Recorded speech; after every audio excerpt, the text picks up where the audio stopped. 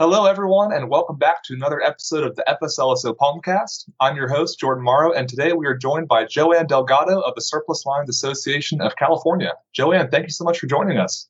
Oh, thank you for having me. We are delighted. We are really looking forward to speaking with you. Can you just start off by telling me a little bit about yourself? Sure.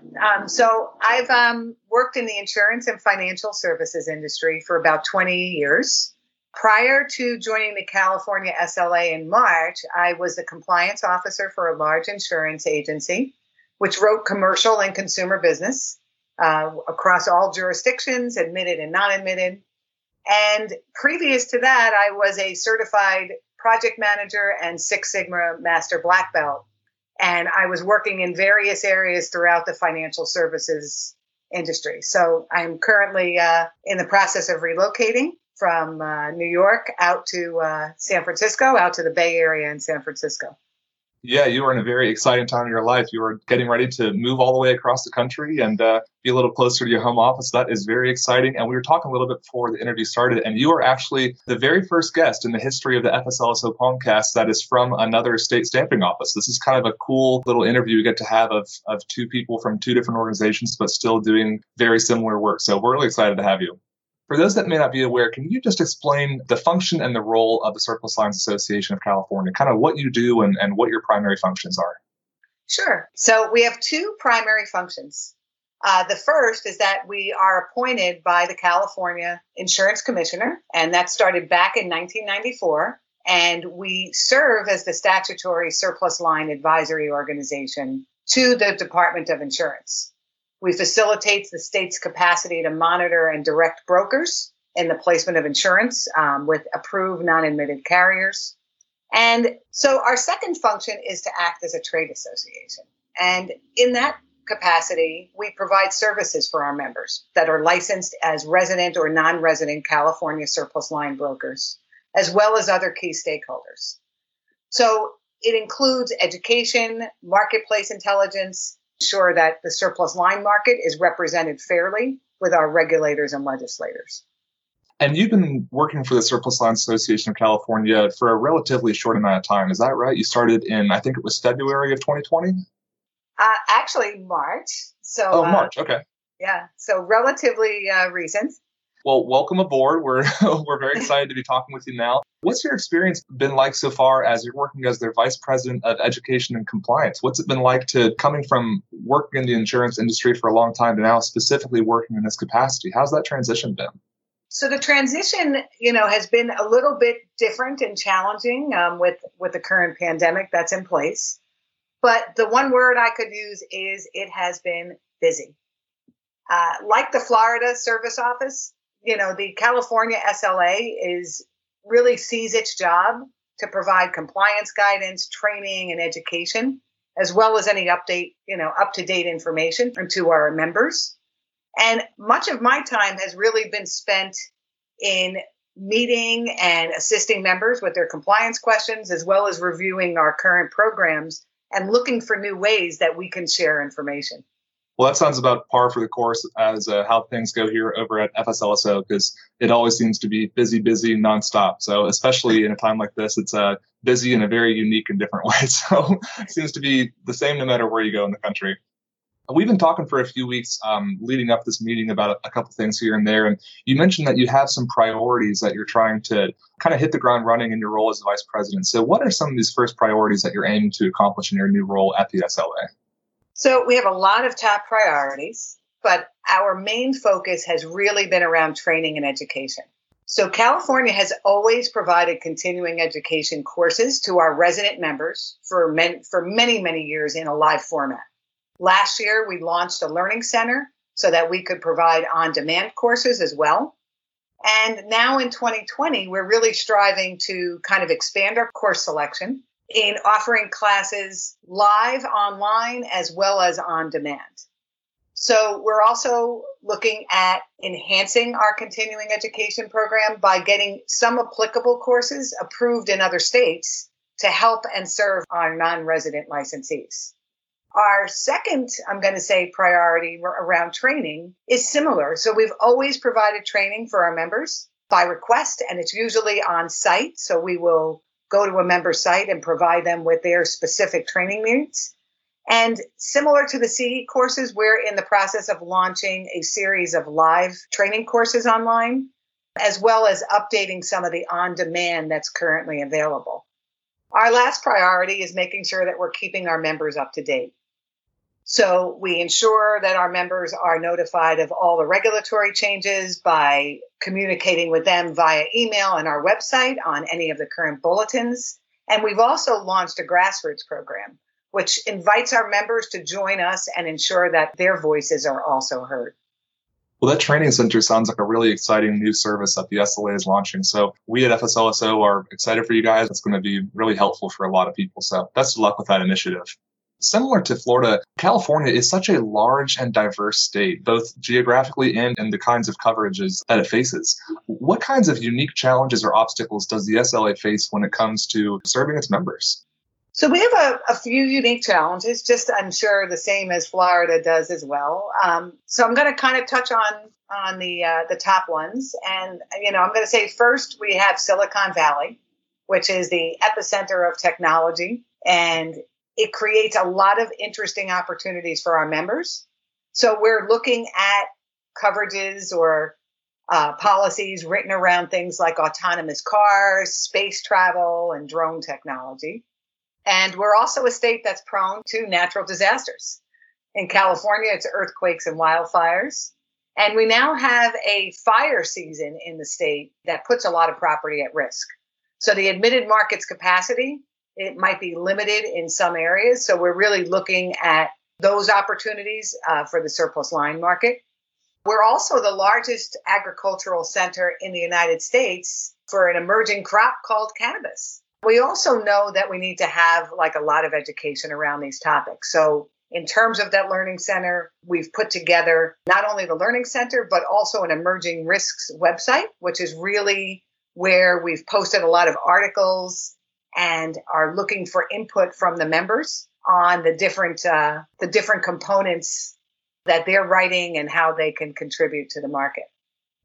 I can't imagine that there are too many places in the United States, let alone the world, where people have the opportunity to cover risks like space travel. That's got to be a pretty exciting coverage that you guys see coming through your office. And that's just one of the things that stuck out. I mean, how many places can say that they deal with organizations like that? We agree. So I want to go back. We've talked a little bit now about your experience with the SLA, but I want to talk about your insurance career before you started with the Surplus Lines Association of California. So from what I've read, you spent, I think it was 14 years working for AIG as a correspondence officer. Is that right? I was actually a compliance officer. So yes, I was with AIG for a little over 14 years and worked as a compliance officer for the Surplus Line Agency. Now, our agency was a typical insurance agency, so it did write admitted and non-admitted business. So AIG was really a great place to work, both personally and professionally. I had a lot of opportunities to meet many wonderful people that I continue to work with and see throughout the marketplace, and have watched I think we've all watched our careers grow in many different ways. And AIG, what was, I'm going to say some of the benefits is that it was really an opportunity for me to have a really broad exposure to both a wide range of insurance products and really both the commercial and consumer marketplaces. So I've been really fortunate from that perspective. I've also had a lot of opportunity to work on our merger and acquisition sectors and really worked with building out and developing the agency structure that's in place today. That sounds like a really unique experience to be able to see kind of two sides of the spectrum. One is working with AIG, which is one of the largest insurance companies in the entire world, and next coming to kind of lead the Surplus Lines Association of California along with your other peers. That seems like it's two very different roles, but one that I imagine you get to bring over so much of your expertise and what you've experienced with AIG into that role. So we're really excited for you as you become more and more immersed with leading the SLA, and can't wait to see the kind of impact that you're going to have over there. So as we are recording this, it is currently early June, and as everyone knows, we are still weathering the coronavirus pandemic. That's obviously had an impact on not only FSLSO, but pretty much every person in the world in some way or another. How has the COVID-19 pandemic affected the SLA and its members? COVID-19 has had a severe impact on everyone everywhere. And the California SLA is trying to do its part to facilitate good community stewardship by reducing the risk and spread of the virus. We have moved our operations to a full telecommute environment and plan to keep that telecommute status in place until we feel that the risk and spread of the virus is to a minimum. So it's something that we're monitoring on a day-by-day basis. We had initially set a date of July 31st, and we're already looking at pushing that back by several months, just in terms of how we're monitoring the risk to our employees. During the change, our SLA offices have remained fully functional. So we have been able to provide all of the same services and turnaround times as we had when we were in the office. So we've really spent a lot of time to focus on the operation running just as it would as if it were any other time. We have phone support available 24 hours a day. And essentially, we have the online filing software, which again gives brokers the same flexibility that they've always had to submit those filings 7 days a week. Our broker members, we're doing everything that we can to support them during these times. So some of the different areas where have obviously been questions that we've tried to support and advise them on are relative to signatures that might be required. So in California, many of the forms requiring original signatures or wet signatures, and what types of alternatives and solutions we can offer to the broker members. So we're working on several different fronts to be able to keep the operations running smooth during this time, as well as to provide the same types of compliance support that we have in the past. Yeah, it's absolutely required a lot of planning on the go, on the fly. And as you mentioned, it is kind of a week-to-week, day-to-day sort of scenario that requires a lot of reevaluating. And for a lot of people, including myself, this is the first time that I spent a lot of time working remotely for an extended period of time. There may be offices where people get to work from home 1 day a week, or they get to do it every other week, stuff like that. But for so many people, this is the first time that they've been working remotely for weeks and now probably months at a time. So do you have any tips for insurance professionals or recommendations for things that they can do to help stay focused and stay in the right mindset as working remotely becomes part of everyday life? Sure. And much of it really does center around having a schedule. And, one of the things we've focused on for our employees, and we also talk to our broker members as well, is making sure that the work-life balance is in place. So when you're working remotely, it's very easy to spend too much time and get so involved in the work that we don't find ourselves in the balance of the day-to-day. So our biggest recommendation is to have a schedule and to have a checklist of what we want to accomplish each day, and to make sure that we set stringent times for ourselves in terms of stopping or starting, setting a time to take a break throughout the day, and as well to schedule a lunch break where you can maybe step outside and get a little fresh air now that things are starting to become a little bit more comfortable in terms of the numbers that we're seeing. But it is really important to manage your schedule and ensure that your work schedule while you're at home is very much the same as it would be as if you were in the office. So don't give up that break. As well, many of us have children at home while we're working at home. And it's important to recognize that this is something new for them as well. And that adjustment is also something that we need to take into consideration as we're working remotely, is how we balance it for the children that we might also have to look after and try to keep on task. So it can be have been some challenging times, and it's often, I'm going to say somewhat of a struggle to kind of keep everything in place. So sometimes, people will say, oh, well, if you work at home, it's so much easier. But it's not always easier if you can't keep your balance and ensure that you have the time and support to kind of keep things in their right buckets. I completely agree with that. I think that so often, even when we're in the office, it's so easy to look up and it's already 1 or 1:30 or 2 o'clock when you haven't gone to lunch yet. And I think, at least in my experience in working remotely, it's even easier to do that at home because you just don't think about it. You're not in the same mindset, and you're kind of, in some ways, you're more comfortable working at home because it's a more familiar environment. So it's way easier through and not look up until, oh my gosh, now the sun's starting to go down. So I think it's a great idea and a great tip to just really think about ways that you can use, whether it's scheduling software.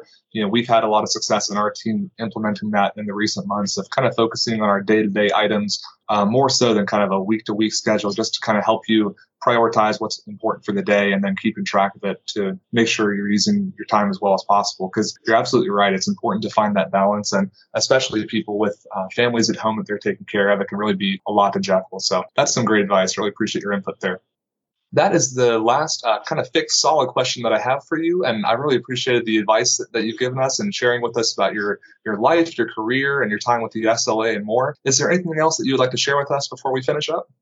Well, and Jordan, you touched on it, and I didn't entirely answer the question before, which is really, what do we see in our insurance environment, right? With the outbreak or the pandemic that we've all been faced with. And one of the things that we've looked at in the insurance market is that the insurance market, while it's been as strong as ever, and I can say that we've not really seen a drop in the premiums and business writing that we might have initially expected.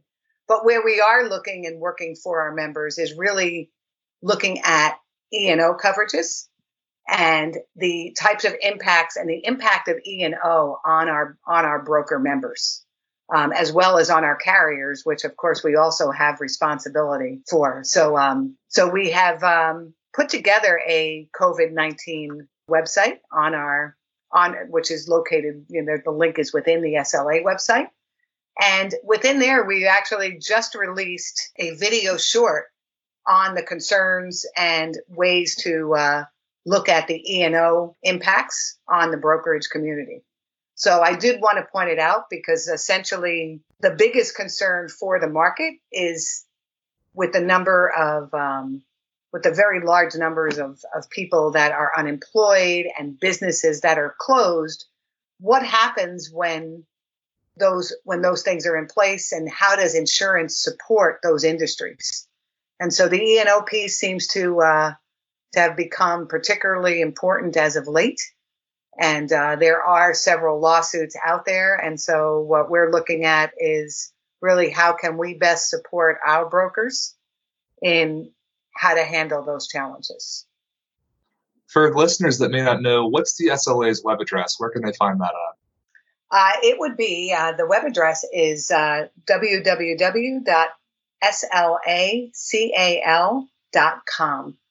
Okay, great. Well, if you're listening and you think that information that Joanne described might be helpful to you, be sure to go to their website, check it out. I'm sure they have a lot of resources and tips that will bring you up to date and that you can find really helpful. Joanne, thank you so much for joining me today. I've really enjoyed speaking with you and learning more about you and your career. Thank you. I really, I thank you for taking the time to meet with me, and look forward to continuing to work with the Florida office.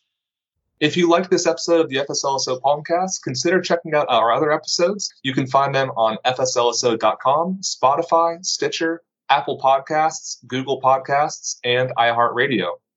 Thank you again for joining us via Microsoft Teams. We really appreciate the opportunity to do this interview remotely. It's been wonderful. It's our second one, in fact. And be sure to follow FSLSO on Twitter, Facebook, LinkedIn, and Instagram for updates about future episodes. Thanks for listening, and we'll talk to you soon.